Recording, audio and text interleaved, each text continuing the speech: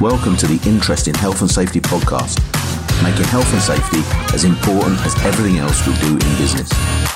Hi there, it's Colin Nottage here, and welcome to the Interesting Health and Safety podcast. Today, I want to talk a little bit about first and second victims. Now, it's often the case that when incidents happen, when things go wrong, there can be quite an aggressive approach that is taken to people who have had the incident, who have had the injury and suffered the loss. You know, there's often the finger of trying to find out, well, what happened and why did it happen and who can we blame? And and that's quite an aggressive way of actually dealing with the incident. I want you to have a little bit of a different think about things. And first of all, I'd like you to think about the person that has suffered the loss. You know, the first victim, or maybe even the family of the person that if there's been a tragic event. But if it's an injury, who was hurt? What are their needs, and who in the organisation is actually responsible for fulfilling those needs? And those should be the things that you're considering right at the start of the event learning. Okay, I hate using the word investigation, accident investigation, that kind of stuff. But when we're trying to learn, when we're trying to actually look at it, what it is that occurred, asking those questions. Who was hurt?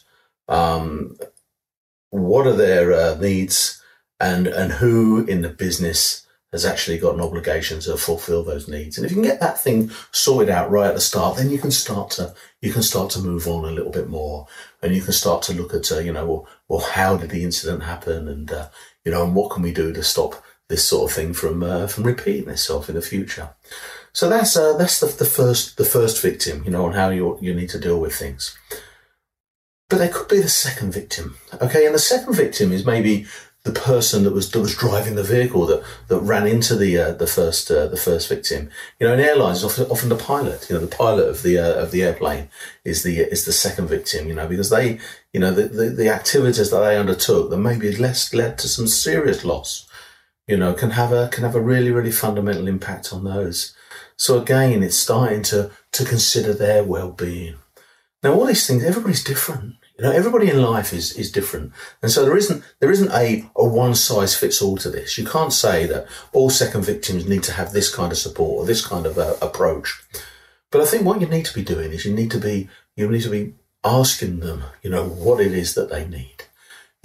Maybe if they want to, getting them involved in the accident investigation rather than being a process of this investigation, a process of this process. And there, I've used the word investigation again, but it's so easy to fall into that. But rather than them just seeing the outcome of what it is that's gone ahead, actually get them involved in the process, because they have got a fantastic insight, because they were there when it happened.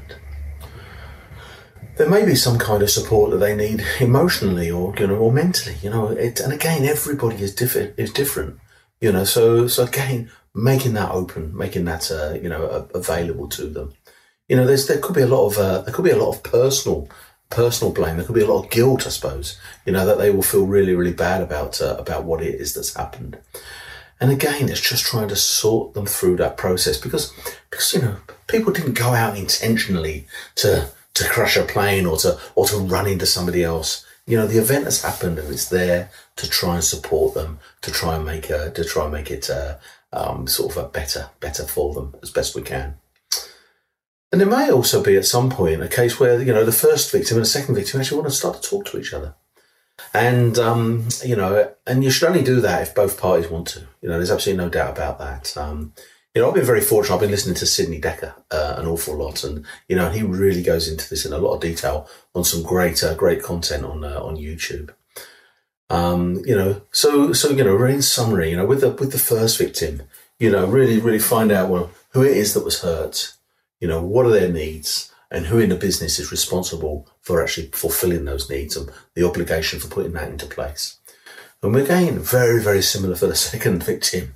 But what are their needs? They usually aren't going to be hurt. Okay, there's a good chance they may have been, but they may not be hurt physically, but they could be hurt mentally. And so again, what are their needs? who in the business has got an obligation to fulfill those. And it's really about supporting people. These events happen, these events are not great for anybody. Nobody benefits when these things happen.